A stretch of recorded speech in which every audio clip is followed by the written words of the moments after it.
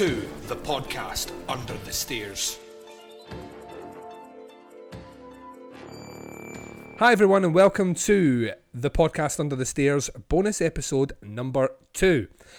I am joined by my co-host who has made an appearance this time. He wasn't on the first bonus episode, but he is with us now, and that would be the ghoulish Graham Humphrey. How are you doing, Graham? I'm good, so are you?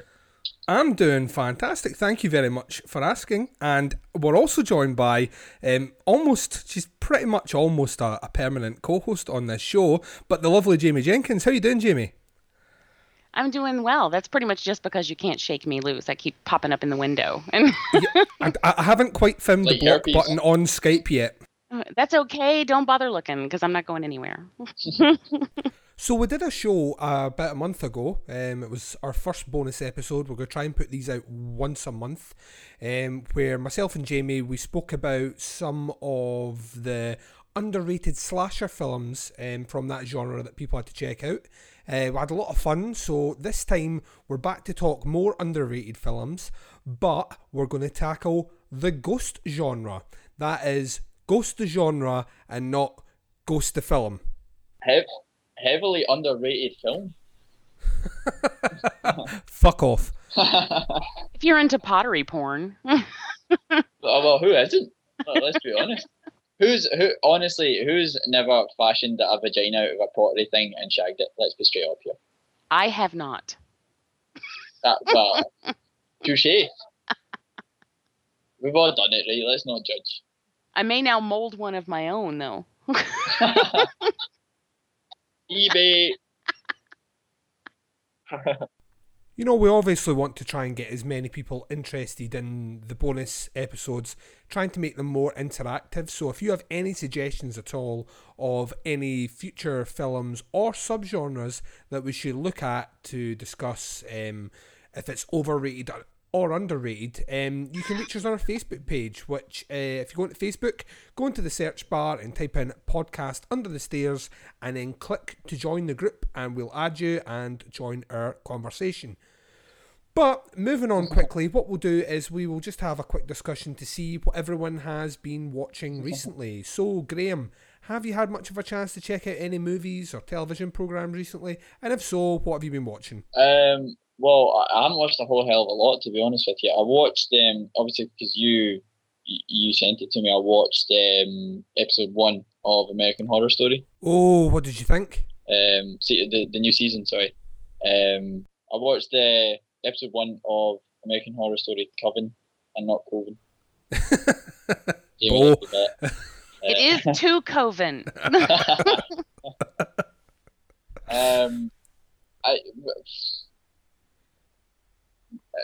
I don't. Hello? I fucked him up. Look what I did. I don't know what to say about it. You did. I'm done. Hanging up. I'm gone. No, I don't know what to say about it. It's American Horror Story and witches. I'm sold. It's pretty much your dream combo, Graham. Pretty much, isn't it? Yeah, I watched it and I fucking loved it. It's great to see Kathy Bates back. I'm a huge fan of Kathy Bates. I think she's one of these actresses that she's not constantly putting things out, but when she is, the standard is of such a high standard. I think she's a great actress, and to see her play off against Jessica Lange is just mind blowing. The chemistry's fantastic, and I know that we didn't really get to see much of them until the end of the first episode. I've been fortunate enough to see episode 2, where there's a lot more going on there, but you son of a bitch. I will forward it on to you, Graham, and we will have a chance to talk about episode 2 very soon. I'm really excited about this season too, because I also love witches, and American Horror Story anything is just, they have proven to me that they can do anything. But I'm super excited about this one, and we have all these people back, and you mentioned, of course, Kathy Bates and Jessica Lange, and then you throw Angela Bassett into that as Marie Laveau, and it's just, it's amazing. So I have been fortunate enough to get to watch episode 2, which you have too, right, Duncan? Yeah, that's correct, yeah. And I think it's even better than episode 1. Of course, episode 1, you get all the introduction stuff, and so you're learning things. By the time episode 2 comes around, it's like it hits the ground running, and it's going, but it's not as off the rails as Asylum was.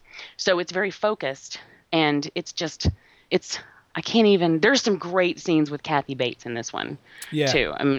That's she and Jessica Lange sparring together. I think is going to be the highlight of this entire season. Definitely. I think when it comes to casting, that show just they know exactly who to put in, where to put them, what roles are all. It's all sorted out, and then they just let the actors do their stuff. And such clever casting, such clever storytelling so far. I genuinely think this one could be the best so far, and I know we're only kind of 2 episodes into it, but I think already I'm enjoying this more than I enjoyed Asylum, and because Asylum took me a couple of episodes to get into it. I know Graham's going to get around to seeing that eventually, but yeah, fantastic. So love that show. It's unbelievable. Yeah, if it continues as strongly as the first 2 episodes have been, then I think that we're in for a real treat. And this is, I agree with you. Already, I feel like this is, even though we haven't gotten that far, I feel like this is going to be my favorite season. And so they just keep raising the bar. Every season they keep raising the bar. And when you think, what the hell can they possibly do to make it even better than, because that's what we were saying about Asylum. Yeah. It's like they rang like, bleh. They rang you out. I mean, you were just, I don't know, exhausted really if you tried to watch it all at once. There's so much stuff going on, but like, how can they possibly do anything better? Well, they did, and I think they're going to continue, and it's super exciting. Plus, I mean, we got some great lore going in there with, it takes place in New Orleans, so and then they're bringing in some Salem mentions, like, so you've got the classic witchcraft stuff, but then you've also got voodoo thrown in there. It's just there, and there's so many places they can go with that. So fun times. Plus, there's a Minotaur. Yeah, that's what I was going to say. Like the bit when just when the camera pans out and it's just the guy all chained up and he's just got the fucking cow's head on. That shit was like, that was me, man. I was done, sold. Yeah. Oh yeah.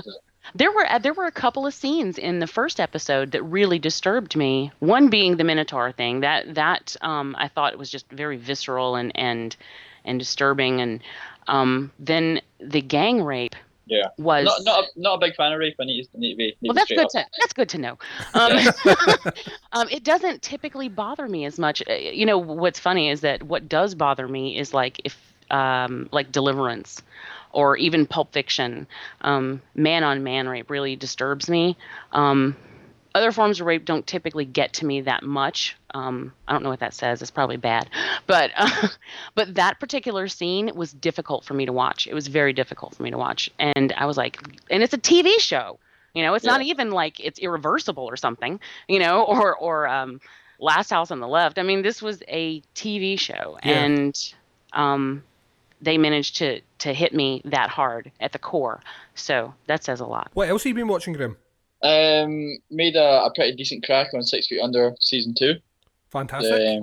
About halfway through that now.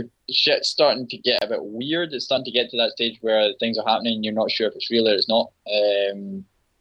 Like there's a lot of moments where things are happening and then all of a sudden it turns out that it's like it's just going on in Nate's head and stuff. Yeah, it's getting a bit weird. Yeah. But no, it's cool, man. I'm enjoying that. I really enjoyed the first season. We started the second season, then took a really long break from it and came back to it, and it didn't make any sense, so we just kind of had to start again. But no, I'm enjoying that as well. Because we spoke about it the other day, I watched To the Devil a Daughter as well. Oh yeah. So obviously I don't want to talk too much about that in case it does come up in a later one. Yeah. But yeah, it's a classic film. Can you whack it? And I also watched the Scream retrospective documentary, Still Screaming. Oh yeah. Obviously, you know Duncan, Jamie, you probably know as well. Like, I never shut up about it, but like I absolutely love Scream, the whole Scream series. I know that Scream 4 got a lot of criticism, but I love it as far as I'm concerned. Most of that came from me, I think. I was about to say, as far as I'm concerned, that series can do no wrong, but that's total lies because Scream 3 is fucking terrible.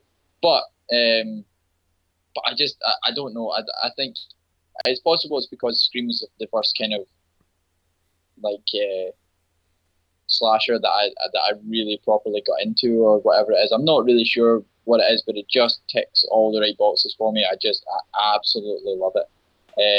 So it was cool to watch the documentary. There was nothing in it that I didn't already know, but I like watching documentaries and I like Scream. So if you can put together a decent documentary about Scream, then cool, I'll watch that and I will enjoy it. I also watched His Name is Jason. Because we were talking about Jason Takes Manhattan last time, and I was looking online to find the fucking terrible trailer that Jamie was talking about, and I did find it, and it is fucking terrible. Look at that! You not only paid attention to something I said, but you followed it up. I'm impressed. He did his homework. Exactly. Yep. And through that, I found His Name was Jason and watched that again. I like documentaries. I like Friday the 13th. Put together a decent documentary and I will watch it, and that's exactly what it was. And it's not like 7 hours long, which is a bonus. I've still to really get into that. I think I watched the first two films being spoke about on Crystal Lake Memories, and I've not went back to it. But for my birthday, my brother-in-law bought me a box set on the Video Nasties. So, yeah. No, I saw. Was it John that got you that? I saw he posted that. Yeah, John got me it. Yeah. No, I've got the same one. It's cool.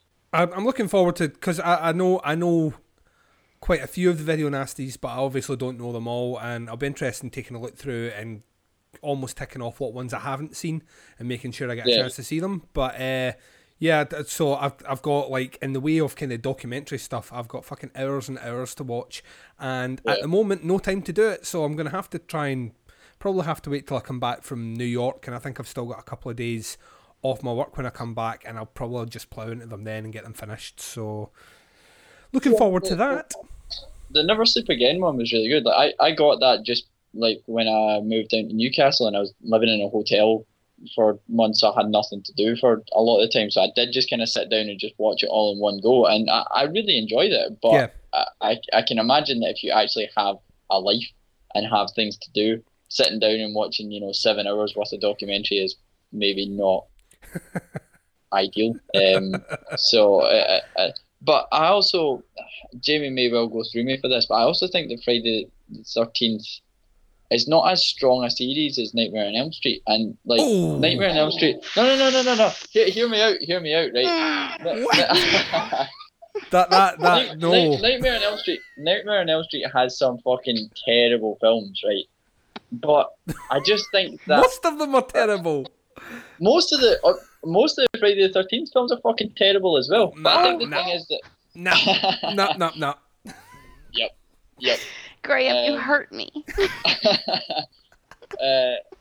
But I think that the strong Nightmare on Elm Street films are stronger than the strong Friday the 13th ones. Oh no. Oh my god. I need medication. I can't do it.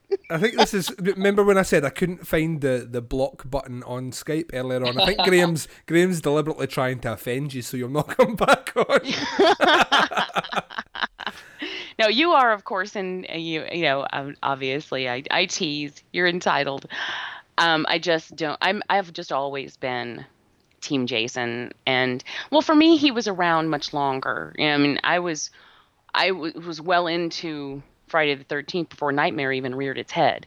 So he's always been just sort of ingrained in there for me. And Freddy was a little too, in the beginning, not so much, but then later on he was so comical. I like the strong silent type. So I guess that's why. Yeah. I think Friday the 13th, I think the first four in that series are really fucking strong. I think back to back are four really strong films. And even though they get a bit quirky in the third one, I think that they are four incredibly strong films. You can't say the same about Nightmare on Elm Street. I don't like the first one. I think I like the second one. I know I'm in a minority of people that like the second one. I think the third one is just the best one they did. But then it's about another 3 before I come back and start enjoying it. whereas I think there's the odd one dotted around. I mean, I right, for my sins, I really enjoy Jason Goes to Hell. I really enjoy Jason X as well. I know it's nonsense. I do too.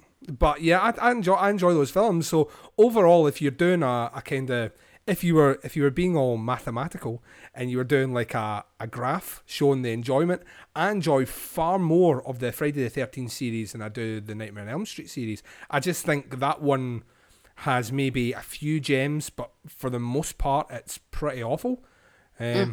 But that, like Graham was saying, like you were saying as well, Jamie, it all comes down to personal taste. However, the documentary, the Never Sleep Again documentary, I think it really does highlight why some of the films are so bad when they talk about the troubles that they went through and how scripts were basically handed to. I mean, if you worked on the set as maybe like fucking a light operator or something like that, they pretty much offered you the opportunity to direct the following film, and I think that's maybe where a lot of that goes wrong. I know a lot of these guys that have done that have went on to become, fine directors, but that there's just some it's a wildly kind of strange, inconsistent series of films, Nightmare on Elm Street ones. How does it feel being this wrong all the time? Well, can we all agree that both of them trump the Halloween series? Oh, definitely. Yes. Okay, then I'm good. Yeah, see, Jamie, when you told me you were going back through and you were going through to watch all the Halloween films, and I was just like, what kind of penance are you trying to serve up on yourself here? I mean, what have you done? Which, that has forced you to sit down, because that series is god awful. Yeah, I wondered that when I was midway through. I was like, what in the hell am I doing to myself? But I couldn't stop at that point, I just I had to go. Which one is it where Michael Myers is like some fucking like leader of a group of druids and all that shit, and like some ancient religion and all that? Yeah, 6. It's Cult of Thorn, isn't it? Yeah. Yeah, and that's fucking amazing, that movie. As much as I appreciate H2O for trying to bring it back and get rid of the Cult of Thorn bullshit, which was total bullshit, and then bring it back to something simple as just being Michael Myers and all, it just was boring. So it's like, damn it, I appreciate what you were trying to do, but you bored me to tears in doing it. Yeah, that's just a bad series. But you guys will probably enjoy the Halloween 6 commentary that we're going to do for Devour, because that's our Halloween special this year. And I was like, when he first told me that, I'm like, God damn it, I just watched that like a week ago. Don't tell me I have to do it again live. But it's going to be fun, at least, because we're going to be able to rip it wide open. So, yeah, yay. What have you, other than the massive amount of trauma you went through watching Halloween films, what have you been watching recently, Jamie? I know you tend to have a long list anyway, but... Well, I mean, I'll keep it short. Basically, I'm doing, other than that, which was for my own, I almost said entertainment, but that is a huge overstatement. Your own endurance. Yeah, there you go. I was testing my stamina. I watched that. We're still doing Universal Classics on the Skeleton Crew, so that's been a lot of fun. Have you done Phantom of the Opera? No. We started with like Dracula in 1931, and we're doing basically all the Dracula, Frankenstein, and Wolfman movies. I think we're going to be doing Invisible Man and Creature from the Black Lagoon as well. But but that's really fun. I really enjoy these movies. It's some of them are bad, but not Creature from the Black Lagoon. That's a perfect movie. Thank you. I love that movie. But you're so smart sometimes. Yeah, not about Nightmare on Elm Street though. No, not at all. And then I watched Carrie last night. It premiered. Oh yeah. And so I got to see it opening night, and so there was that. I was, how excited I was about that. I mean, I've been waiting for over a year to see that movie. Yeah, you've been talking about it for ages on Devour. I mean, it actually almost got to that stage where, I thought this film's never going to come out, and you're just going to keep talking about it every week. But, yeah. I'm glad you finally got to see it, and we kind of got a lukewarm sort of response on Facebook for it. Yeah. Well, I just felt everyone felt like they were sort of turned down a notch. Like, it was just very subdued. I wanted to, through the majority of the film, I wanted to just shake them and go, give me more, because I just didn't feel like they dug in deep enough for the emotional parts. I mean, Chloe Grace Moretz did a fine job, but all the other characters, well, apart from Julianne Moore, like all the other school characters just seemed to blend. They were very beige. Yeah. Yes. Yeah. Yes, they were. And I thought John Travolta's in the cast then now. Yeah, playing a sweat hog, which is what he did basically in the first one. The prom scene was really fun. That when as soon as we got to the prom scene, then I felt like it was like that's when we hit its stride. I had a really great time with that. And then sadly, I just felt like the end was just sort of a fizzle. It didn't really. There was no nothing really exciting at the end. It just kind of went. Rah. And so there's that Graham noise there. Yeah, I think. Well, okay. This should sum it up. When the credits began to roll, this was the noise that emitted from me. Huh. And that was it. I was just like, huh. I remember. Sorry to interrupt. Just this just sums up Glasgow beautifully. I remember I went to see The Grudge, like the American version of it when it came out, just because not because I was particularly excited about it, just because there was nothing else on. But anyway, so the movie played and everything, and everyone in there was clearly hating it. And the film stopped, and there's that wee tiny second of black before the credits start. And this guy at the back just went, "Yeah, that was shite." Amazing. It was beautiful. I actually like The Grudge. No. I do. That movie, it scared me really bad. I was living alone at the time too, and when I got home from watching that movie, I turned on every light in the house. I wouldn't even go into my bedroom. I slept on the sofa fully clothed. And the funny thing about that was that I was every time I would open my eyes, the box cover for Pet Sematary was staring right in my face, and I was just like, "Damn it!" But yeah, that one affected me on a deep level back then. But I really haven't watched it recently, so I don't know if it would work again. But it was successful the first time. The American one that you saw, or was it the... Yeah, the American one. Yeah. I didn't mind the American one. The Japanese one, though, was first time I saw that really got under my skin. There's some sequences in that. I think the thing is as well, Japanese films, they tend to do a lot more of what happens on the screen practically, instead of using a lot of CG. And that film especially, the women they got casted in that film to play the kind of dead, creepy kind of sort of woman is fucking very, very, very scary. I thought that was your Graham impression. Well, they stole it from Graham. Graham's still in a legal battle just now to get the rights back. Yeah. So, true story. Well, good luck on that one. Anyway, that's it. Basically, I ended up with Carrie, and then a few personal Halloween viewings here and there, but nothing of consequence really, and that's about it.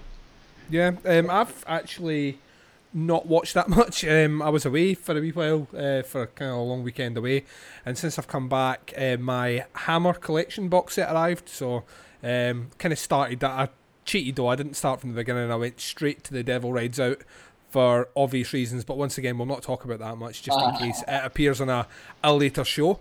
I watched Psycho last night on Blu-ray, and it looks gorgeous on Blu-ray, and out with that, not much at all other than kind of catching up with television programs. So I've obviously seen the first 2 episodes of American Horror Story. I've started up this season of Homeland, watching Eastbound and Down, which has been fantastic. You watch any British shows or Scottish shows or anything that's not American? Scottish shows. It's Scottish shows. That's a good point. To be honest, I do occasionally. There are set, like I really like Sherlock, the one with Benedict Cumberbatch. I think that's really good, and I keep hearing that I should watch Luther, which I will eventually get around to watching.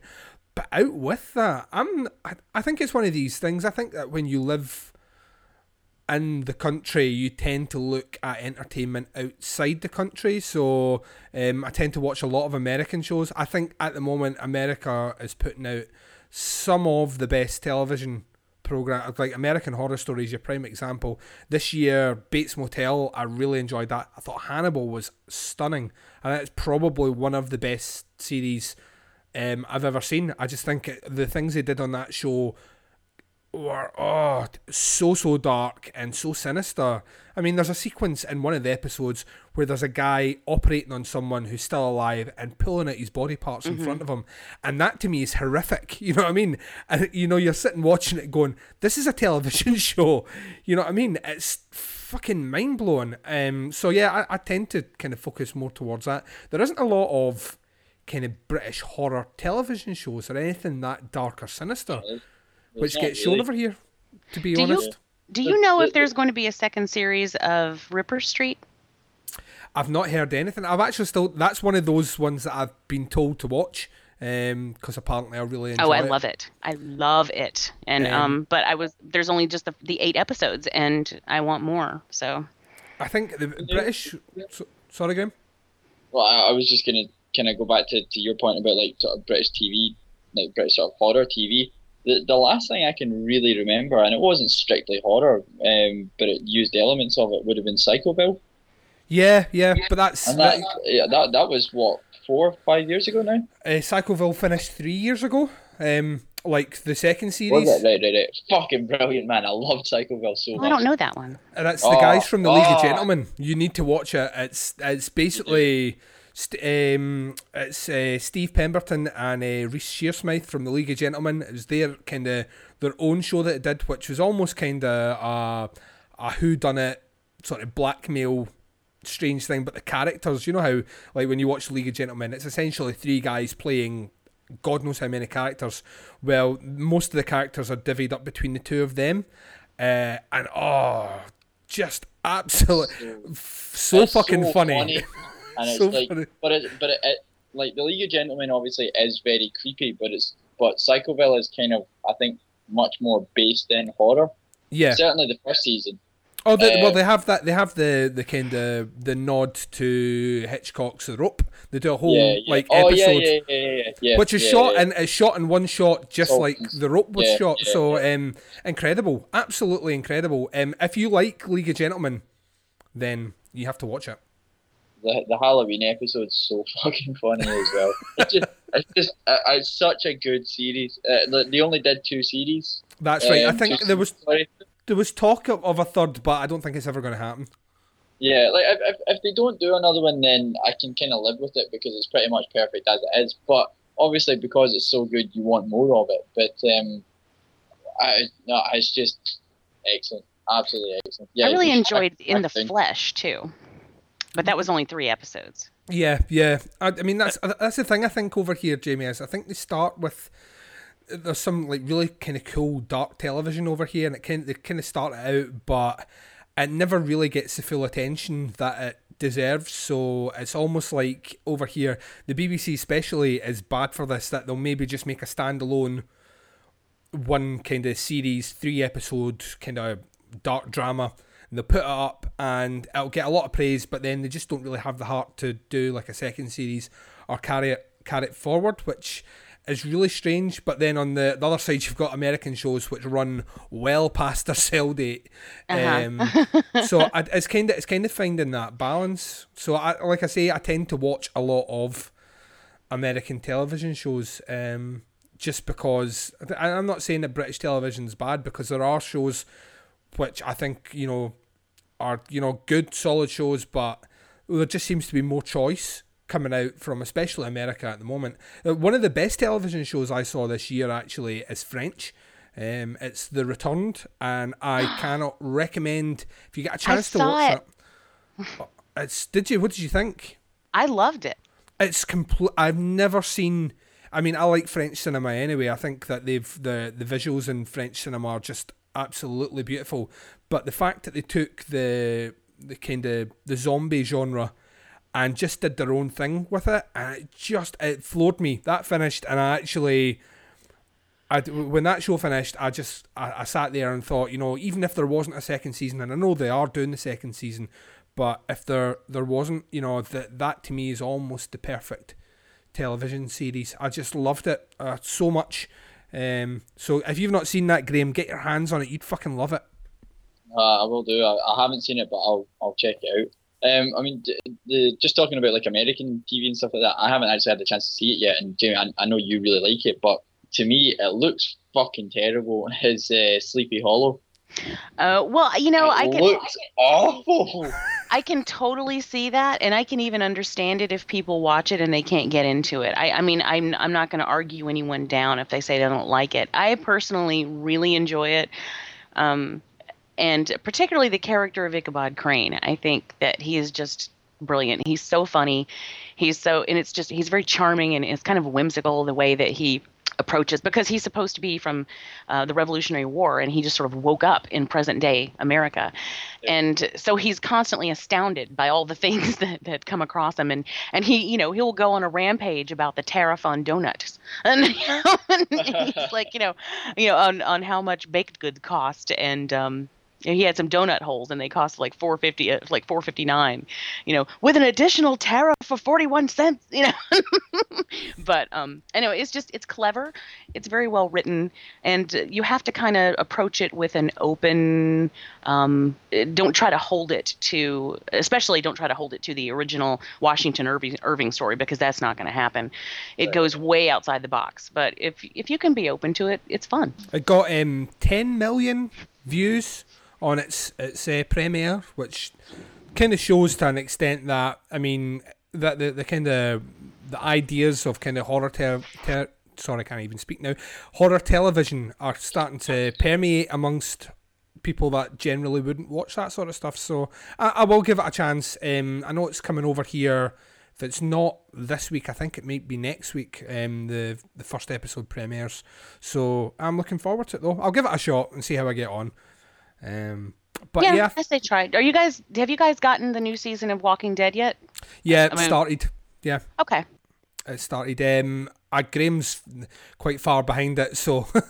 Because I was thinking that before you guys were running like a week behind. And by second or third season, I think you were only like a week behind us. But it just started this past Sunday for us. So I guess, did you get it at the same time? It doesn't come out on Sunday. It comes out here on Friday.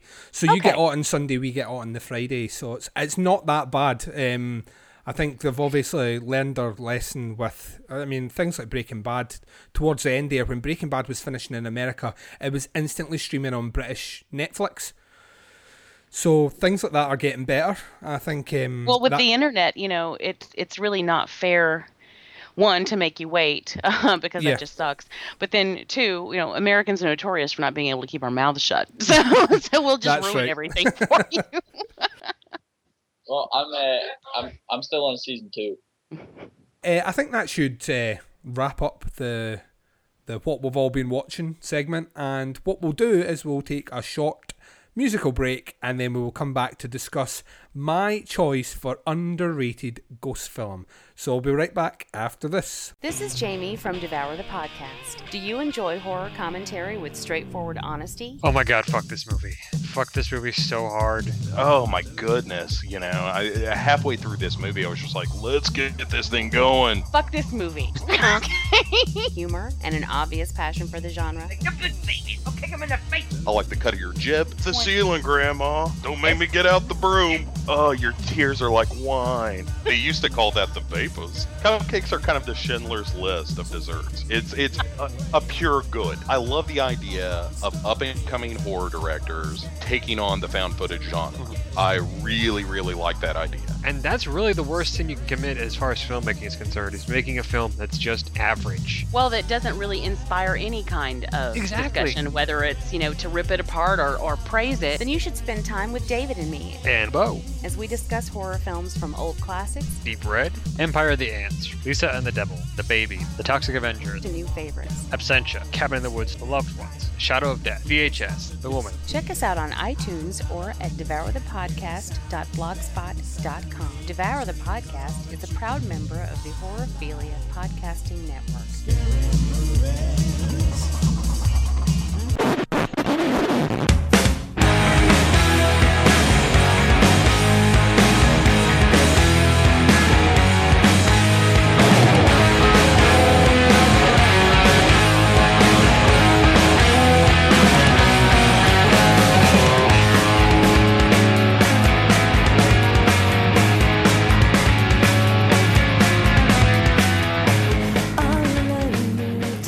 We're back, and I get first pick on this one, so my choice for underrated ghost film is 1996 The Frighteners.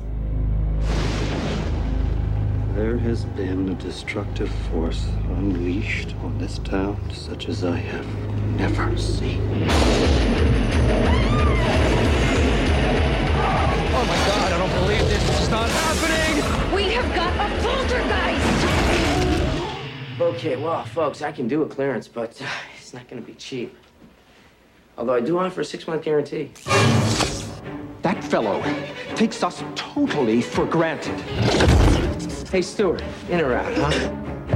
Frank Bannister had a remarkable ability. Psychic investigator? To communicate with the dead. You can see spirits? Emanations are normally confined to the cemetery. You cannot push spirits around! Although they do escape. And an uncanny knack. We're gonna scare the living daylights out of your parents. For making a profit off the living. We're supposed to be his business partners. Everyone says that you're a fraud, but I've seen what you can do. Give it up, Frank. Death ain't no way to make a living. But now, some things put the fear of death in the living. What is happening to me? And sent the dead running for their lives. I've seen a figure in a cape. That was the Soul Collector. When your number's up, that's it. Frank, we got problems. All these murders that have been going on in Fairwater, they're gonna pin them on you. From Universal Pictures and Robert Zemeckis. You're next, pal. And acclaimed director Peter Jackson. We don't stop till the screaming starts, you dig? The Frighteners. Let me give you some information on that. It was directed by Peter Jackson, and it was co-written by Peter Jackson and Fran Walsh. It stars Michael J. Fox, Trini Avellado, Peter Dobson, John Astin, Jeffrey Combs. We love Jeffrey Combs. Dee Wallace, who we also love Dee Wallace. Jack Busey, son of that scary face. In fact, he actually looks like his dad. Scarily looks like his dad, but I'm trying to stay on topic here. G. McBride, Jim Fife, Troy Evans, and Juliana McCarthy. Oh, and I'm not going to forget this, R. Lee Emery. And the synopsis of the film is, after a tragic car accident that killed his wife, a man discovers he can communicate with the dead to con people. But when a demonic spirit appears, he may be the only one who can stop it from killing the living and the dead. Now, this film, like I said, came out in 1996, and I was doing a bit of research on this one because this film I love. I know it kind of straddles that very kind of dodgy line of horror and comedy, but this film essentially to me is the last kind of Peter Jackson outing where he was kind of really kind of trying to do the horror stuff. I know he went off and did King Kong. We won't talk about that too much because Graham hates King Kong, and I join him on that one. I hate the remake. No, Graham loves King Kong. Graham hates Peter Jackson's King Kong. Peter Jackson's King Kong can suck my King Kong. Fucking hell, that was a terrible movie. But anyway, this to me is the kind of and last... it's like 3 hours long, there's no need for it. Anyway, sorry. This is the last kind of Peter Jackson outing where he's kind of focusing on horror. And if he ever wanted to make a return to horror, I think we'd welcome him back. We're never going to close this guy out because some of his kind of earlier horror films are fucking brilliant, but this one was like a fairly big affair for him. It was released through Universal, had a pretty ridiculous budget, and underperformed. And I think the reason it underperformed, I was kind of reading up on this on the internet, was it was supposed to be released about Halloween time in 1996, but Universal put quite a lot of money into the marketing behind the film and brought it forward and released it during the summer. And what came out in summer 1996? Independence Day, which pretty much fucking crushed it. So this film became fairly obscure. Now, I just assume that everyone has seen this film, but just recently, through talking to people, I found out that actually a lot of folk that I know have never seen The Frighteners, which just kind of baffles me because, it's got Michael J. Fox in it, and anyone my age pretty much grew up with Michael J. Fox, so I would just assume that people have seen some of his other works. The thing that kind of gets me most about this film in terms of it, you know, being the kind of underrated film that I think it is anyway, is the fact that this is one of the few kind of horror comedies that actually work. This film is very funny, and at the same time, pretty fucking creepy in bits. It has a particular sense of humour which Peter Jackson's fairly famous for with his earlier works. If you've seen any of his kind of earlier horror films, you'll know where I'm coming from with that kind of statement. And the cast is really strong as well. I absolutely love Michael J. Fox in this film. I think he's brilliant. Yeah. Dee Wallace, also excellent in this film. Jeffrey Combs, I mean, the fucking Reanimator, he's in this film. And he's playing a fucking crazy out there role that, you know, I absolutely love. The fact it deals with a serial killer, but not just a serial killer who's went on to become a ghost that is, you know, still killing people. That's pretty fucking cool. You know, I got a score of 13. You know, this sort of thing where he actually carves numbers into the foreheads of his victims, but he's continuing to do it beyond the grave, and he's killing ghosts as well as ordinary people. And you have this character, Frank Bannister, who was an architect, who had an accident several years before in which his wife or girlfriend, I'm not quite sure, she dies in that. He has a near-death experience, and he finds out that after that he can see ghosts, and instead of, you know, going to seek psychiatric help or anything like that, decides to become a con man. So he has some living ghosts which he sends to properties to do some paranormal stuff, and then he shows up and performs his kind of version of an exorcism on the property and takes money off people. So that in itself is fairly funny. The ghosts that he has kind of working for him are really funny. And, you know, it's just, in a lot of ways, this film kind of reminds me of Beetlejuice. Just in the way, you know what I mean? It's got that kind of Beetlejuice vibe about it. Kind of similar subject matter as well when you think about Beetlejuice, you know, about, you know, ghosts and certain people can see them, and then, you know, it's a similar story. But I just think this is, I mean, I've seen the original version and the director's cut, and even though they added additional footage in which pushes the film over the 2-hour mark, I still thoroughly enjoy it. I don't think the film lapses. I obviously don't want to go into too much of a kind of a spoiler on this one, even though it has been out since 96. I would encourage everyone to go and see this film if they get a chance. You know, if it's on Netflix, I don't know if it is, but if you can get your hands on it, watch this film, because I think it's one of these things where it's not the film's fault that it didn't get the audience that it required or needed or demanded almost. It's the movie company's fault. I mean, who puts a horror film out in fucking summer against Independence Day? I mean, come on. And no one's going to tell me that they didn't know how big Independence Day was going to be. Come on to fuck. You know what I mean? That film had TV promos and everything where the White House got blown up for about 6 months before the film come out. So, come on. play the white man. So, I just think, like I say, there's a lot in this film which makes me happy, and I hadn't seen it in a couple of years. And obviously, me and Jamie had been floating some ideas about, and the topic of witches had come up, and Graham pretty much told us that if we had talked about witch films, he wasn't coming back ever. No, I said if you talk about witch films without me, I won't come back. And as tempted as I was to see if that would actually happen, I decided to play it safe and, you know, go with ghost films. And I know that the thing is that of the 3 films we're going to discuss, Mings is the comedy. You know, Mings is the one it's probably more appealing to those that might not necessarily be into full-blown horror.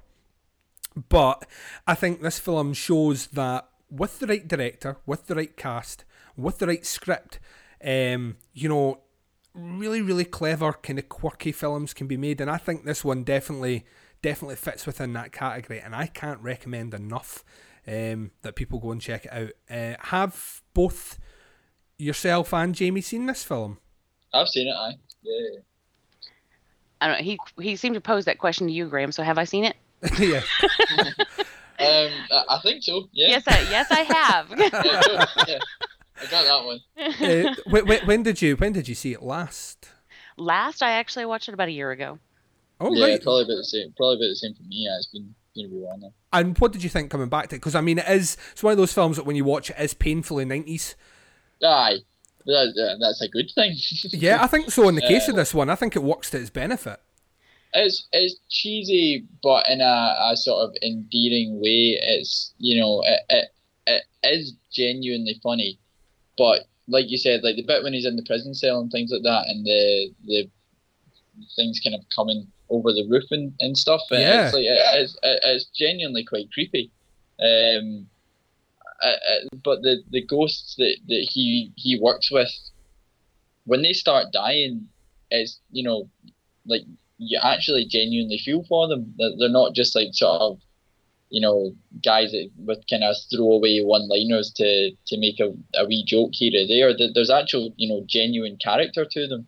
Yeah. And I think it's excellent, and it's so over the top. It just becomes such a total fucking like it's just so utterly ludicrous that it's amazing. What's not to like? Well, I think that's the thing. I think it is so over the top, but they play it so straight faced in the film that just adds to it. I mean, like I was talking briefly about Jeffrey Combs' character, Milton, and he is like a paranormal detective almost. He's like he's one of these guys. He's almost like Mulder and Scully but on acid, and his character is absolutely brilliant because he's worked on all these cases, but he can't relate to humans at all. He just has no kind of people skills, and he has that really weird haircut, and comes away with some of the greatest lines. Like you can't affect me. You can't rip your heart out my chest because I'm wearing a lead vest. And off comes the shirt, and he is in fact wearing a lead vest, which is, so it's not just a line. And he delivers one of my favourite lines in the film as well, when he takes his shirt off and there's all these kind of mystical and esoteric occult symbols carved into his body, and he says my body is a roadmap of hell, or roadmap to hell, or something, and you look at it and you just go, that's fucking fairly fucking sinister, and it just comes out of nowhere. And what about you, Jamie? Like you say, you watched it about a year ago. How did it hold up?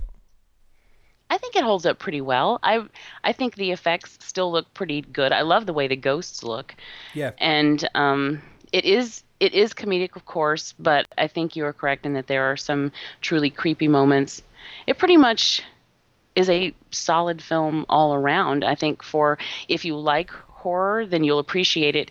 If you like comedy, then you will have to. I don't have anything negative to say, that's for sure. Yeah. Like I said, it's not the greatest film, but in terms of, especially when you think of when it came out as well, it came out in 96, and 96 is one of those years where, horror just really wasn't there. It just didn't exist. And this film came out, and I think that... When Scream came out and just fucking redid it all. What, sorry? Until the end of the year when Scream came out. Essentially, that's it. Yeah, and you don't know if that's I mean, on paper, Frighteners is a bigger film. You know what I mean? It's had more money in it. It's through a bigger studio. That you would have thought that would have been the kind of Halloween release. You would have thought that would have made sense. But then you think to yourself, Scream was such a phenomenon when it came out. I mean, I know it was huge in America. It was fucking massive over here. Everyone I knew watched Scream, regardless if you were into horror or not. Everyone had seen Scream. So I don't know if that, the fact that it came out, it came out in July. I don't know if that benefited Scream to an extent, that, there wasn't that kind of big competition or whatnot, even though Scream is a horror film and this one is a horror comedy. I don't know. I just think, like Jamie says, it's a solid film. It's not groundbreaking, it's not genre redefining, it's just one of those films that does horror comedy well. It does it really well. So I mean, do you guys have anything else like you want to say? Is there any scenes that you can think that stands out, or shall we we jump on to the next film. I mean, the bit in the graveyard's great when the like the drill sergeant's shouting at him and everything like that. That's fucking brilliant. R. Lee Ermey,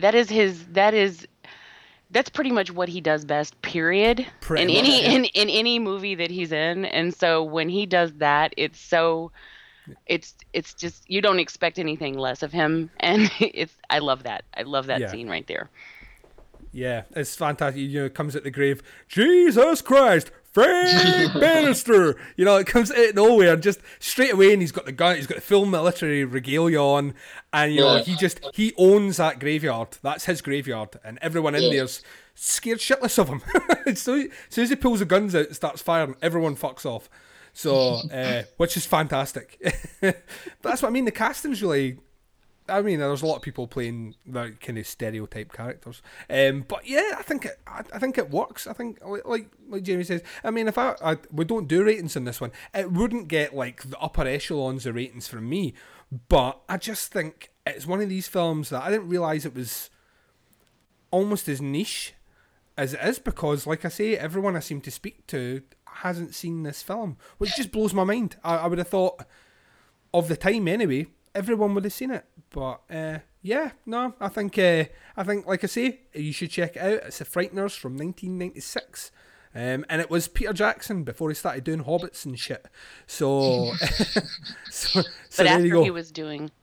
After he was doing, people eating vomit and stuff. yeah, that's the thing. That's the thing. You think that? I mean, I know I've heard it before, but someone else has said it, and it has been mentioned on another podcast.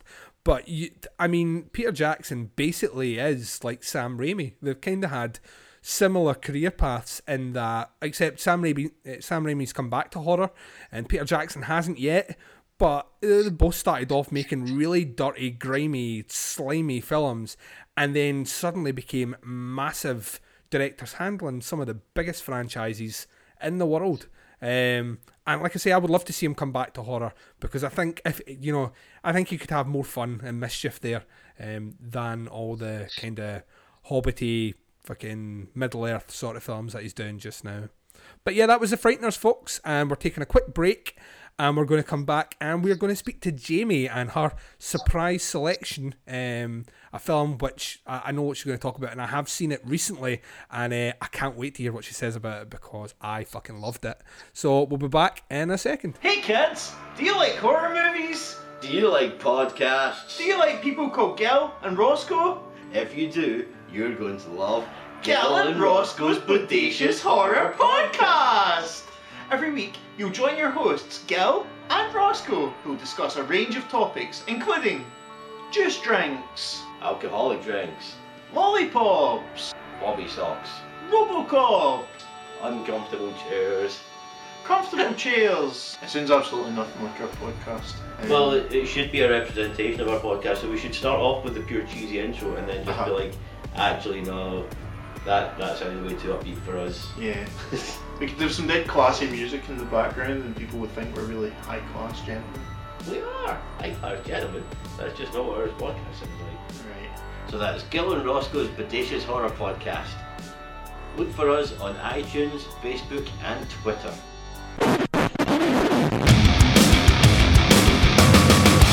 Back and forth, the struggle consumes us all.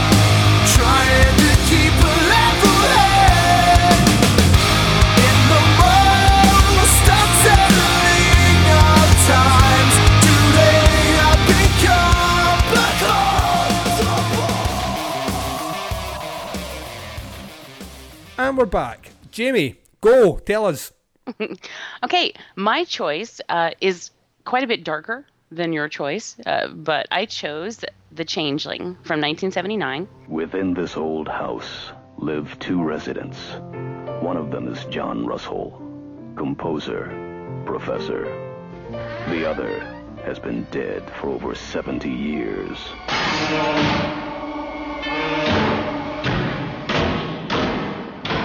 Claire, I'd like to talk to you about the house.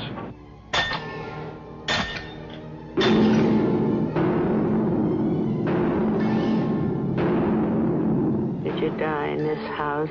How How did you die? Whatever it is, it's trying desperately to communicate. What is it in that house, Claire? What is it doing? Why is it trying to reach me?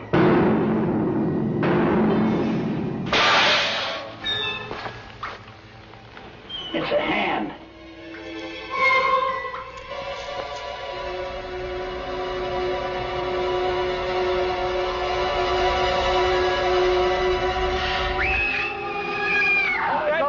Senator, I'm John Russell.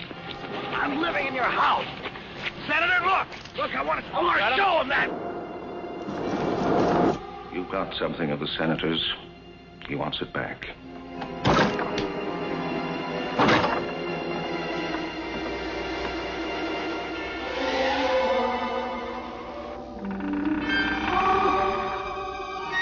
John?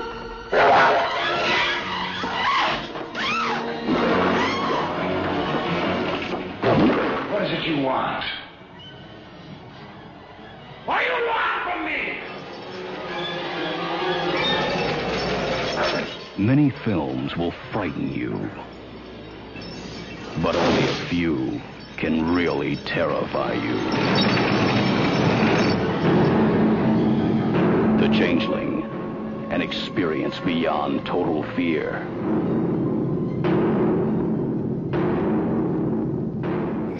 And this one, I didn't think about this until you mentioned the beginning of The Frighteners, where there was the car accident and his loss and all of that. But at least there is a similarity there. In this one, George C. Scott, this also has Trish Vanderveer and Melvin Douglas. But George C. Scott plays a composer, John Russell. He's on holiday with his wife. Notice I said that. That's for you guys. We would call it vacation, but he's on holiday with his wife and daughter, and they are tragically killed in a really freak accident in the beginning of this film, and it is very tragic. But he can't quite seem to get over that. So when he eventually ends up relocating from New York to Seattle, where he goes to teach at a university, and so he consequently moves into this huge old house, and he's renting it, and I think it's owned by the university or it's like a historical thing in the historical society. So he rents it from them and he moves in. Well, shortly after moving in, he begins to experience all these strange things, like, the typical things: banging, this really loud banging, running water. He gets these strange visions, and that's where this film really does an excellent job of playing with your senses. And I watched this, and what's funny is I watched this because I knew that I wanted to talk about this. Duncan did not know that at the time. I didn't know. That was freaky. And it turns out that we just coincidentally watched it on the same night. That is just strange, but it was meant to be. But so you have just as fresh a viewing of it as I do. Yeah. And so you can testify to the fact that when, like, the things like the loud banging, which is pretty much just like a nondescript, just like bong, bong throughout the house, it's frightening. Yeah, very much. And then, of course, we go into to find out that there is a very dark history attached to this house and a lot of goings on. And it also does an excellent job of sort of leading you in one direction, only to find out that that's not really where the root of all this comes from. So it has a little bit of mystery involved, and he, of course, is living in this house, so it's affecting him. So he delves in to try to discover where this is coming from and what's going on. And he doesn't really have a choice because the spirit that's in this house is very persistent. So what we get from this is one of my favorite things that we don't often get in movies anymore because of the advent of the internet. But we have this great classic microfiche scene where he goes to the library and he's looking up the history on microfiche. And I always love that in movies.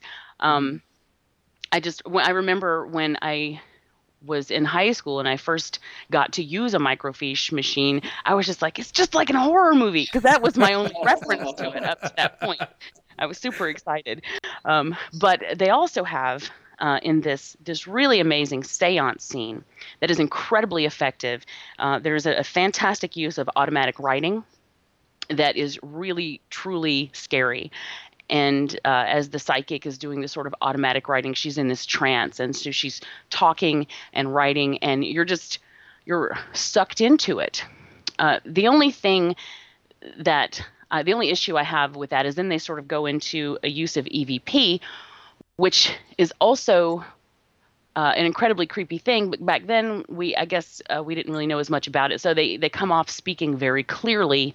And if you watch ghost shows or anything like that where they use EVP, then you realize it's not quite that cut and dry. It's not really, you don't just get to talk to them.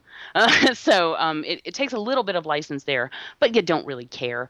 This is, like I said, it's coming off that automatic writing scene, which is enough to keep you up at night, really, if you think about it. This one, I don't think it's necessarily underrated. I think anyone who's seen it will rate it highly because it deserves it. It's definitely a quality movie, but I think it's what plays to its detriment is its age. It is from 1979, so there are probably people out there who just haven't had the opportunity to see it, or maybe they are aware of it but never got around to it. And so for those people out there, if you are a fan of ghost films, if you want something that is really effective, if you want something beyond Paranormal Activity, then I highly, highly recommend this. It's if you want something that is truly, truly scary, then I would look no farther than The Changeling. Yeah, I thought, like you were saying, it was quite strange that we ended up watching it at the same time without knowing that you were going to pick it. But like when we mentioned the ghost kind of film idea, and I obviously the first thing you do is you consult your trusty friend Google and type in ghost films and take a look at what films are classed as ghost films, because there's a lot on there which, I mean, there's a lot of films which I don't necessarily associate as being ghost films, which are put in that category. So I was trying to stick more to doing films where like the main characters were the ghost almost, or people interacting with ghosts, most of it not to like a small degree. And this film appeared on almost every list I looked at, but the same thing that came out was written, this is a film that not a lot of people have seen now, and one that you need to go back and check out. So I luckily found it on YouTube. Although it is broke up into individual parts, which is a bit of a pain in the ass, but you know what I mean. I watched it, and yeah, I think this is one of these ones where it's just really creepy all the way through it. It's just, there's something very unsettling, and it kind of leaves you feeling very kind of unsettled when you're watching it. Like you were saying, Jamie, the kind of banging loud noises that if that was to happen to me, if that started happening in my flat, I don't think I'd be living here. I would be out the door in a shot. Well, there are a lot of things that in this movie because like I said, this house is huge. It really is enormous. It's like a city. It's just, there's so many different hidden rooms, and then like he goes up into the upper levels of the home, which is basically the attic, but there are so many different rooms in here, and yet he discovers another room that had been walled up, and he proceeds to open it and go in, which is something that I would never do alone. Especially after experiencing the running water and the banging noises and all of this. I am not going to go digging into this room that's all covered in spider webs and it's pitch black and it's creepy as fuck. And then he's like, oh yeah, let me go check this out. No. Not without a team. I'm not going in there by myself. But he does, and that I think really just sort of adds to the creep factor, because you're sitting there going, why are you going in there? Don't go in there. But he does. And George C. Scott also puts forth an incredible emotional performance here. I was shocked actually at the degree of acting in this film. He carries this film on, I mean, such a good performance, and you don't usually get that. I mean, we've talked about this before in horror films where actors, they pick people that have pretty much no acting experience now, fling them into film, you get next to no kind of backstory about the characters, so you just don't care when anything happens to them. The performance he puts forward is so kind of painful in parts that you go through absolutely everything he goes through. Like you were talking about the writing sequence, the kind of paranormal, what do they call it? Seance? Yeah, the seance. With the automatic writing? Yeah, that just creeped me out. Oh, man. I did not like it at all.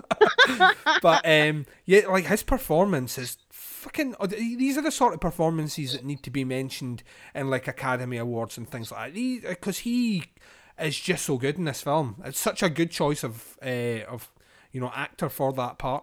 Well, he is a classic actor who has the chops to do pretty much whatever he wants. But I'm glad to see that he does show up in horror, which I guess some people would say maybe he was slumming it if they're not a horror fan. But we are appreciative of that, and he also does a bang up job in Exorcist 3. Yes. But there's one scene in particular in The Changeling where he wakes up in the morning crying, because he'd had these dreams about when his wife and his daughter were killed.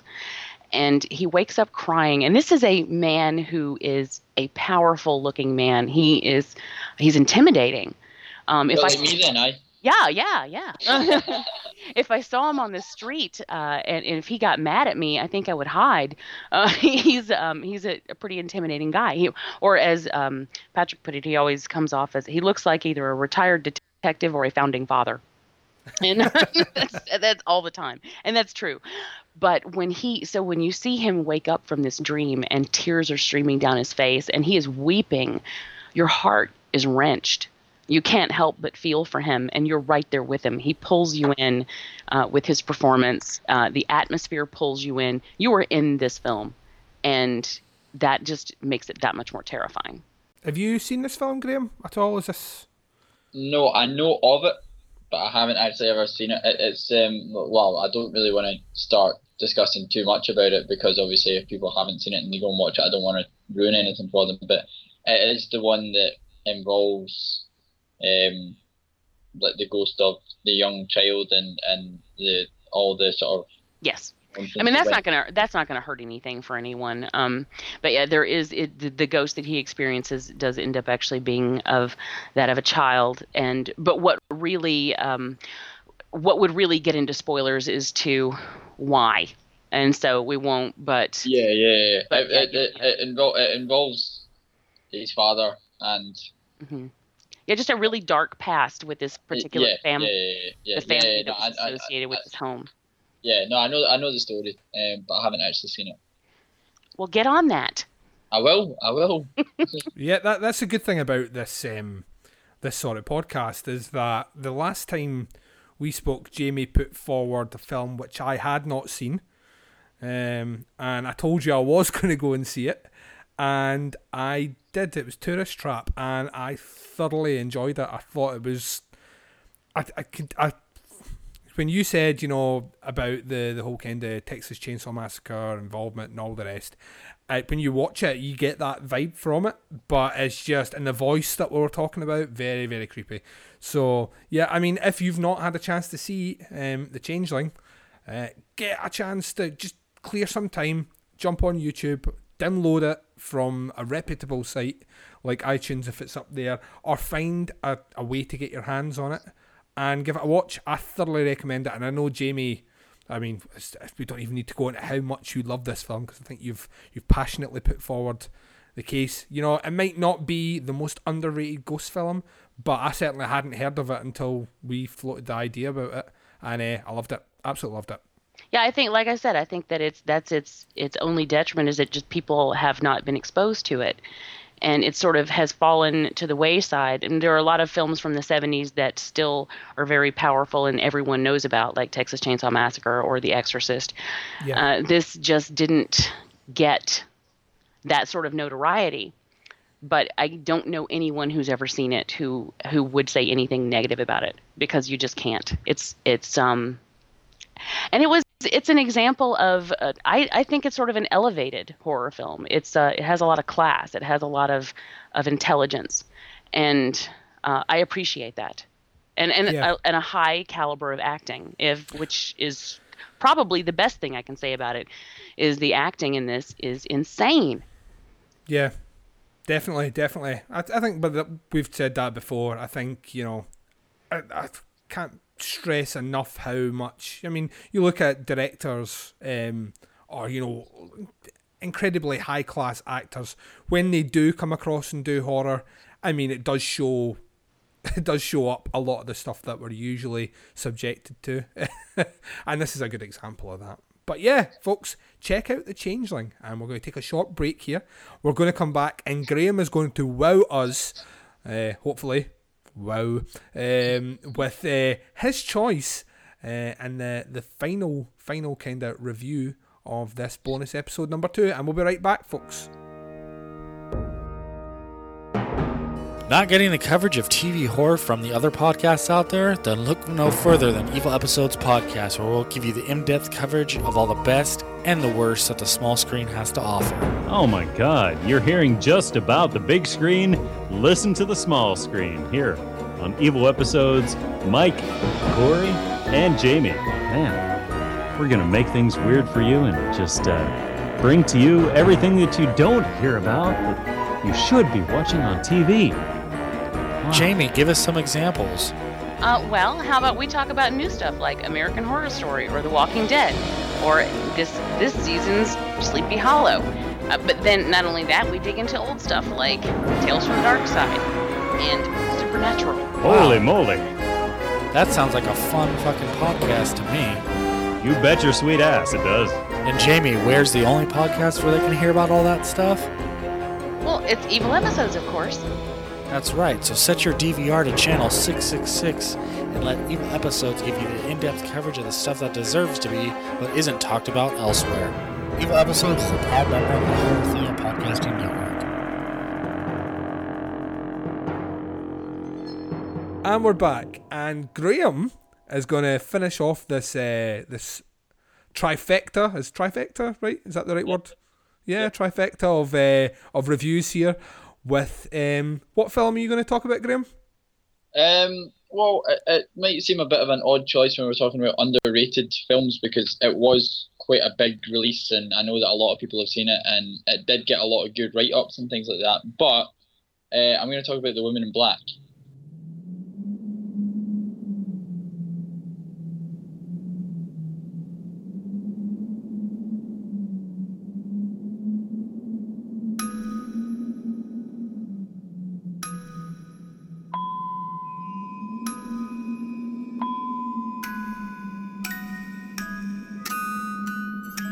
During afternoon tea, there's a shift in the air, a bone-trembling chill that tells you she's there.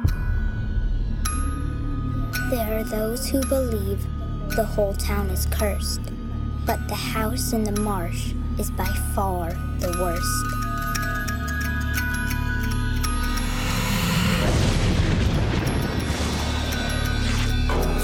What she wants is unknown, but she always comes back.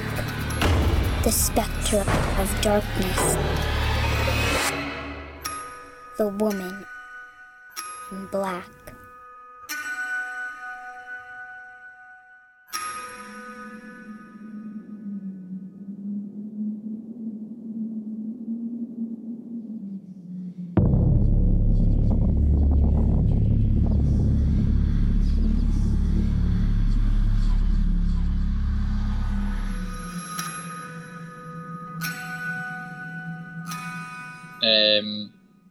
Now, what I need you two to do is keep me on course here, because this could be a disaster with me just being given free reins here. We'll end up talking about WrestleMania and all sorts. So keep me on course.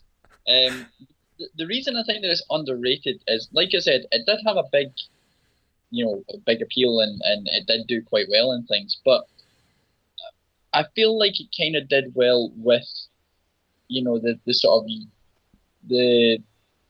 there was a bit of the Paranormal Activity crowd type of feel to it, and it's not the same sort of movie at all. It's not just a cheap thrown together movie where things just kind of go boo and that's and everyone screams and that's the end of it. mean, there are a lot of, jump scare moments in it, like the bit when, he's at the window and her reflection comes up and screams at him, and there's the bit when he lights the match and the wee boy's like right in front of him, and there are a couple of bits like that, but it's not that type of film. It's about atmosphere, and it's about what you're seeing in the corner of the screen, and you see her, but it's not in focus, and it's tense and it's creepy. And I know it's one of the key scenes, but see that bit when the rocking chair's going and he's seeing it and it's empty, and then the camera angle changes and it rocks and she's sitting in it and you can see that, but it's not focused on that. You just see that out the corner of your eye. That shit is creepy as fuck, man.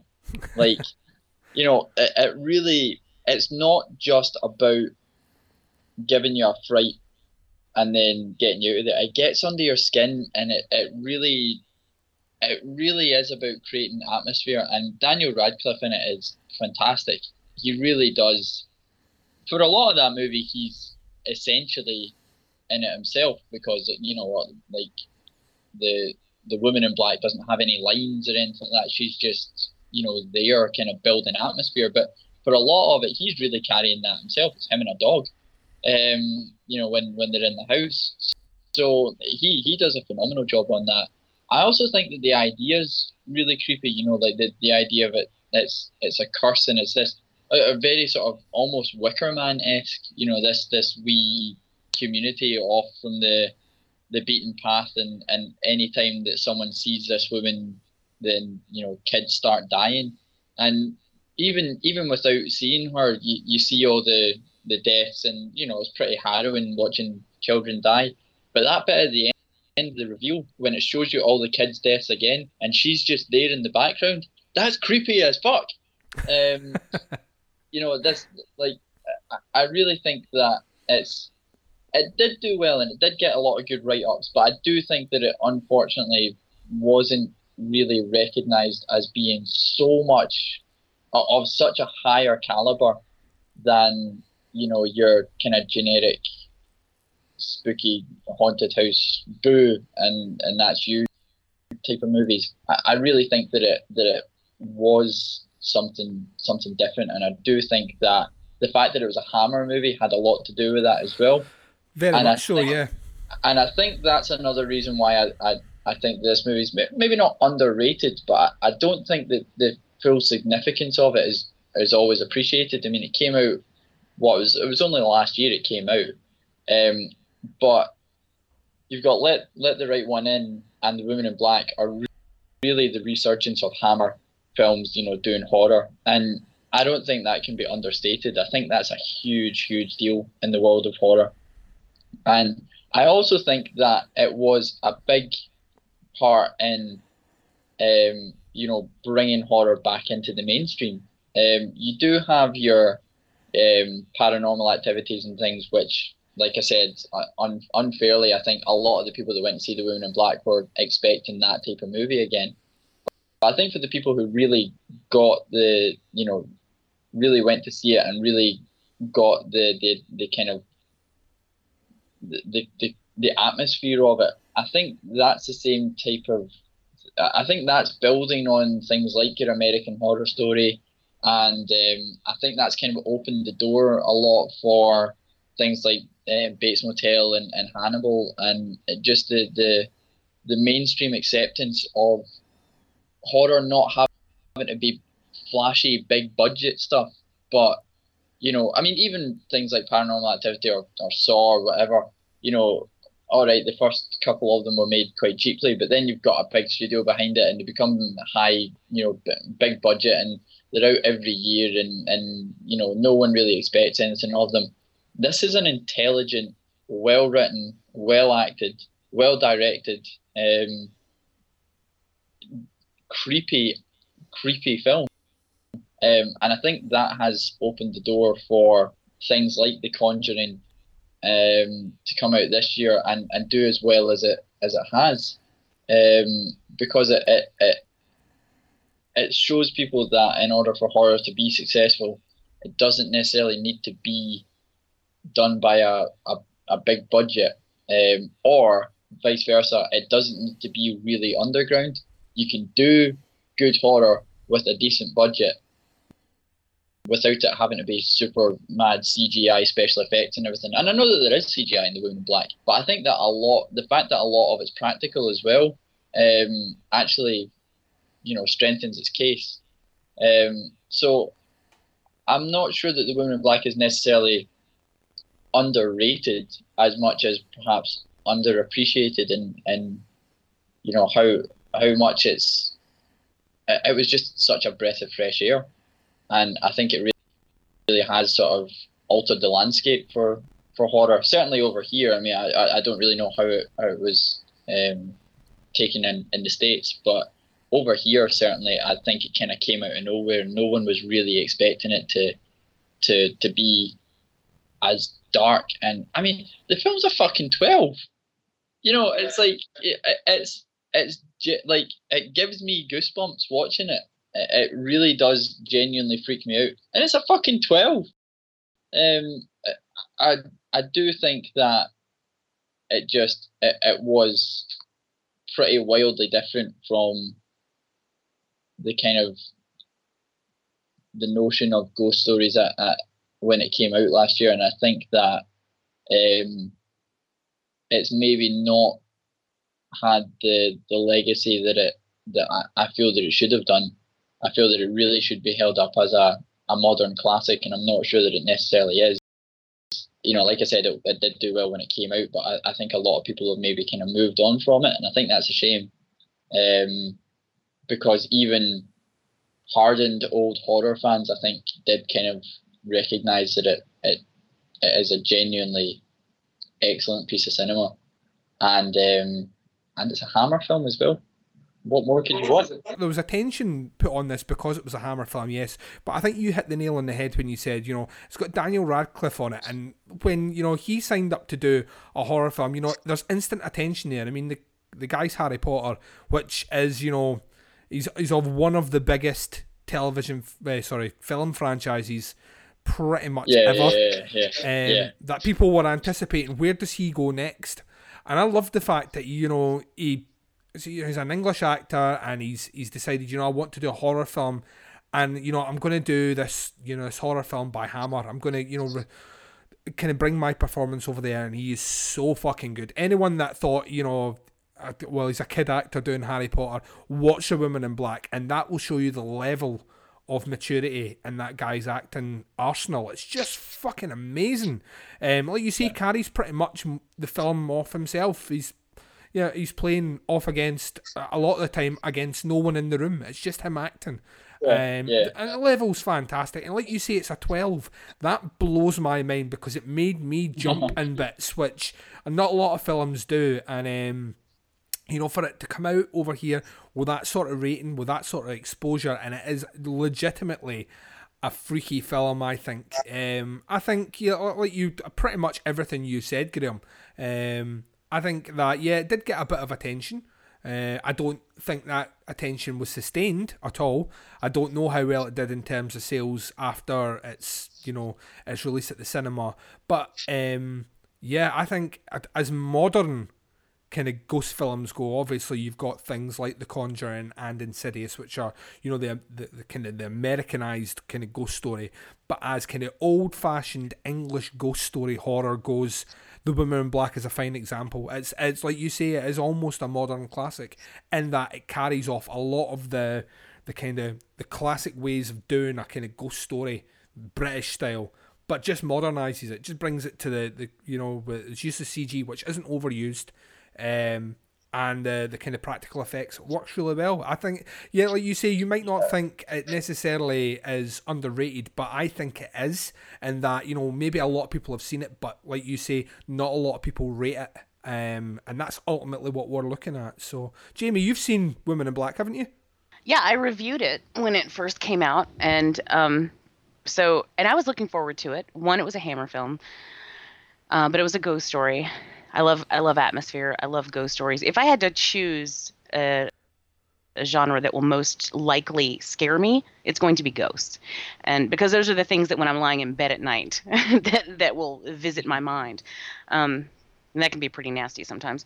But this one proved beyond a shadow of a doubt, one, that Daniel Radcliffe had absolutely no difficulty shaking off his 8 years as Harry Potter, or however long that was. That was, I think a lot of people were just thinking, that he's Harry Potter, he's going to be Harry Potter forever. And he's like, no, I'm not. And he's right, he wasn't. There was not even a moment when I was watching this that I even thought about that, because he completely transcended all of that.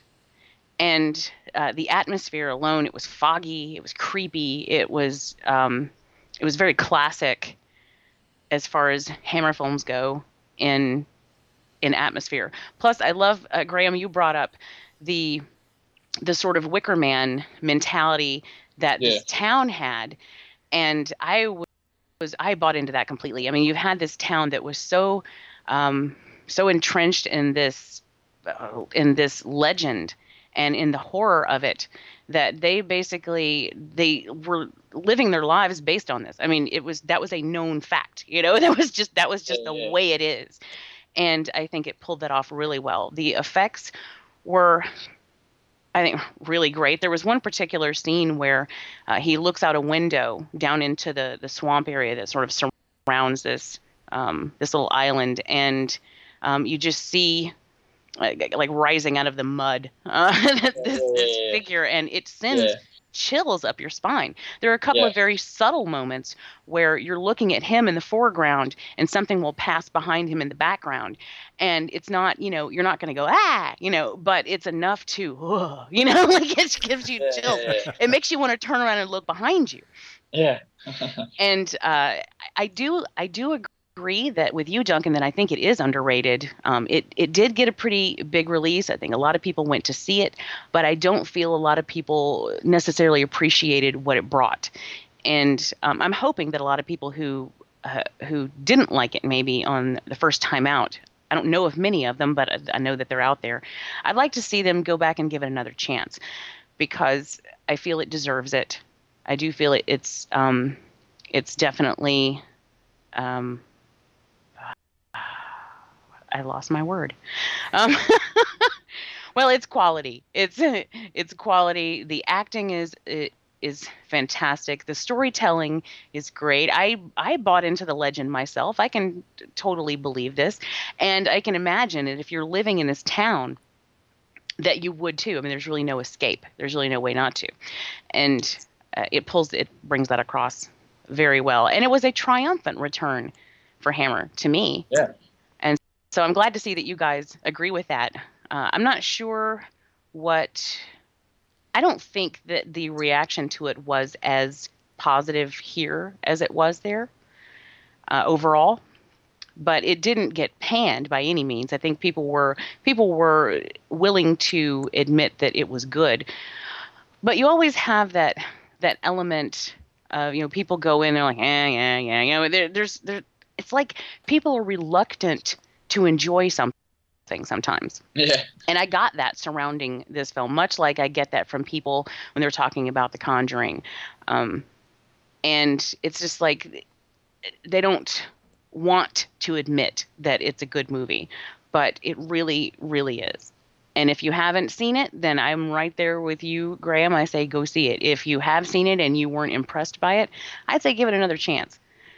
If you have seen it and you liked it, just watch it again anyway. Just watch it again, because it deserves it. It is a good, solid film. I mean, the thing is as well, the time of year that we're at, we are mere weeks and week and days away from Halloween. So, if ever there was a time to put on a modern spooky ghost story, now would be the time to check out The Women in Black, folks.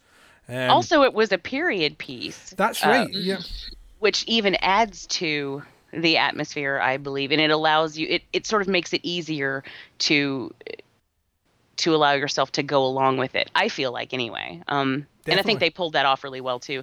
And that's another thing I loved about this town. There was like one car in the town, and because no one had them, and so like one person had a car, and so you knew he was a big deal. It was and the whole town, even though it actually did take place a while ago, it has a feel that they are essentially cut off. Yeah. They're living amongst their own mentality, much like with the Wicker Man thing. And I think that was, two very different films, but they both handle the, I don't know how you refer to that, but basically this town, their whole, what is the word? Their isolation. Yeah. Okay. I'll go with that. It is very isolated, and so they have their own way of doing things, and it also, that's very obvious too. When he first gets into town, everyone knows it because everyone's watching him. And that alone always gives me the creeps. Like whenever you go into somewhere and you see heads popping up into the windows or people stepping outside and staring, then you're like, oh God, this is gonna be bad. The town has its own mythology almost. That they have their past. And that, like you say, that past has basically infiltrated everyone's lives, and now they live under, within the shadow of that, of the Woman in Black, and it totally dominates everything they do, pretty much. It's that and classic. That's frightening alone. Yeah, it's that kind of classic, because he arrives there, and they all know, they all know why he shouldn't be there, but he doesn't know, and then he just plays it off, whatever. The town knows the gravity of the situation, and he doesn't, and like you say, that the acting from the townsfolk is such that you're instantly sucked into that, so you're sitting there going, no, don't go there. Run away. Yeah, it's like my intellect is telling me that they're just they're possibly just being silly. They're under they're buying into their own legends, and that's just silly. But then you find out no, it's not. And and so one thing I learned from this, and from many films, but this one drives it home too, is that if you go into a small town and everyone believes something, you'd at least want to pay attention to that. Heed a little bit of that warning, because there's something behind it. There's a seed of truth behind it. And in this one, it's a seed of really, really creepy truth. Yeah, definitely.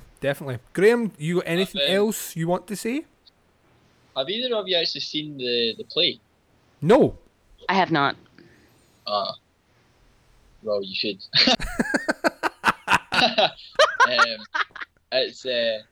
It's just as creepy.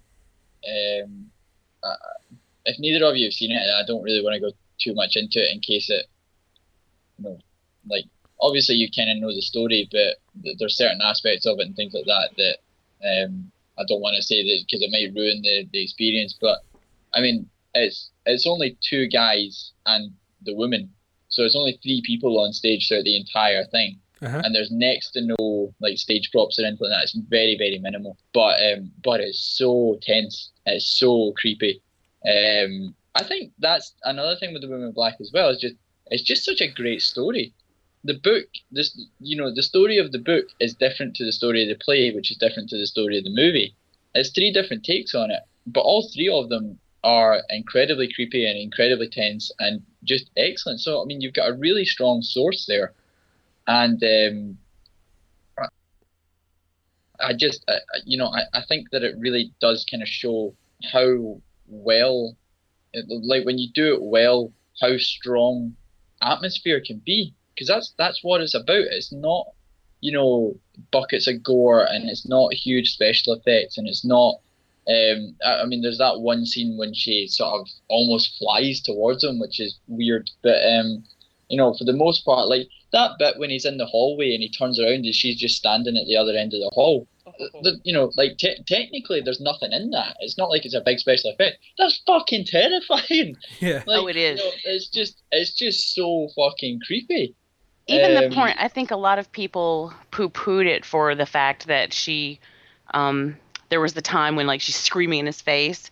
And a lot of people are like, because they just want to rail against jump scares. But see, what I say about this one is that it goes beyond a jump scare. Yes, she's in his face screaming, but that is jarring. It's like it jangles your nerves. And I remember when I was watching that, I was just like gripping the armrests on my chair because it was like, because imagine if you were in that spot and this was in your face, you know, then there would be a puddle between your legs.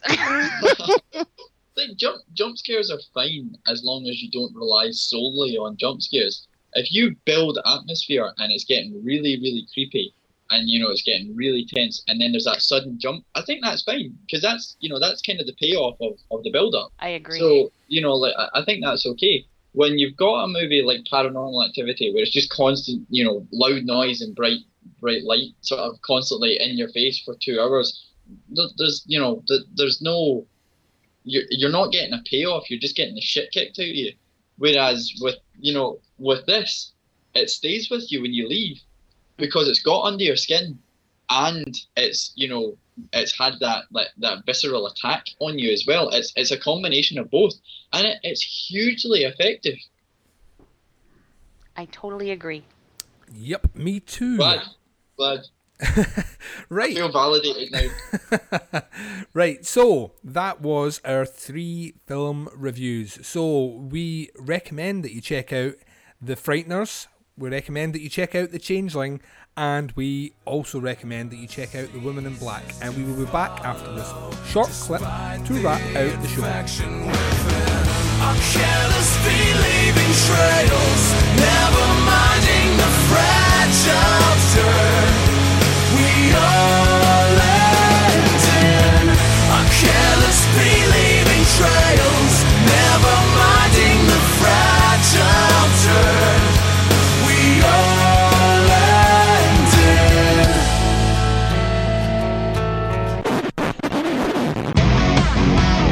You're listening to the podcast Under the Stairs. Welcome back. So that was bonus episode number 2, brought to you by the podcast Under the Stairs. I thoroughly enjoyed that, guys. I hope you did as well. I did. I always enjoy it, though. Pass the time, man. I think the thing is that we, the good thing about doing these bonus episodes is that we don't focus on grading. We just kind of take a film that we like, or we'll soon be coming up to ones we don't like, and we get to talk about them. And hopefully, if you're listening to us out there, podcast world, you're going to go and check out some of these films we mentioned, because I think when Graham eventually gets around to seeing The Changeling, I know you're going to love that film. So you've got 3 kind of positive recommendations on 3 films. So go and check them out, guys. That's kind of what we're here to do, is facilitate you with some films that you may have missed or you've not seen in a while that you should go back and check out again. I once again must thank Jamie Jenkins for giving up her time to come on to the podcast Under the Stairs and once again show us how it's done. Jamie Duncan Jenkins. I will adopt that as my middle name now. That is officially now what the D stands for. And it also stands for damn happy to be here, because I always am. It's always enjoyable, and I squee just a little bit every time you invite me back.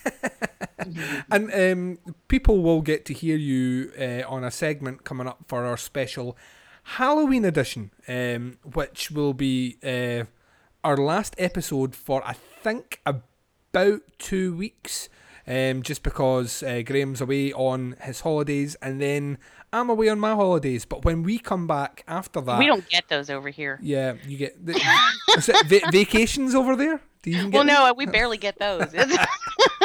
So Graham is going to be hitting up Toronto and I'm going to be hitting up New York, so we're going to be over your side of the world, Jamie. And when we come back from that, we had planned to do a top 5 of British horror films, the podcast Under the Stairs favourites, but we've decided to up that because 5 is proven far too difficult, and we're going to be doing a top 10 countdown. So every week you'll be getting top. I'm telling you, I think we could probably do that easy as well. But because it's only when you start looking at films that you realise that there's been so fucking many amazing British horror films that to narrow them down is just But anyway, each episode will focus on 2 until we come to our top 3. And then we will be doing an individual episode based on those top 3 where we really get heavily involved with dissecting why these films are, in our opinion, the top 3 horror films released through British filmmakers. So, I think this is about the right time to wrap this up. And anything else you want to say before we cut this podcast off? It's been fun. It's always been fun, Graham. The fun never ends. There's so much enthusiasm at the end of a podcast. Unbelievable. What do you expect? I'm tired. I've been up since 4 a.m. And I was going to say that, but... But yeah, thanks very much, guys, for once again checking out the podcast Under the Stairs. We've been getting a lot of really good feedback. Just keep the feedback coming, guys. We enjoy it. We enjoy knowing that you are enjoying what we're doing. And I enjoy having my ego soothed. He does indeed. He does indeed. I can testify to that. That is what you call your penis, isn't it? Your ego. Just making sure. He strokes his ego on a regular basis. It's a messy hobby, but we will be back for about Halloween time with our Halloween special, and the plan for that is, now we're going to see how well I manage to pull this off, but we're going to have as many different podcasters from as many horror podcasts as I can convince Jamie to get to speak on this, and I can convince myself just to do a quick 10 minutes of, a film which isn't an obvious film which they associate with Halloween time. So like the month of October, what do they have to watch within that period which isn't obviously Halloween, which everyone will probably end up saying. But and just get to talk to them about, why they like horror, a quick 10 minutes, and see how many we can get into our podcast. So it'll either be quite a long podcast or an incredibly short one. So we'll wait and see anyway. But if you would like to say goodbye, Jamie. Goodbye, Jamie. I knew you were going to do that. I always do that. No, seriously, thank you guys again. I always love being here. And you're really great friends apart from incredible podcasters. And you have a fantastic show. I thought you were going to say you're really great friends apart from Graham. That's what I thought as well. You're really good friends, apart from when you're being dicks. Which is most of the time. Pretty much, yeah. We're pretty good at that. Would you like to say goodbye, Graham? Bye. It's been fun. There you go, like a pro. And we will see you all on our Halloween special edition of the podcast Under the Stairs. Thanks for listening, folks. See anyone? Well, we won't see them. Well, I see everyone. I am the all-seeing eye. Well, there you go. Try and compute that. I knew I should have put on clothes for this. We'll catch you all later on, folks. Have a good one, and we'll speak to you soon.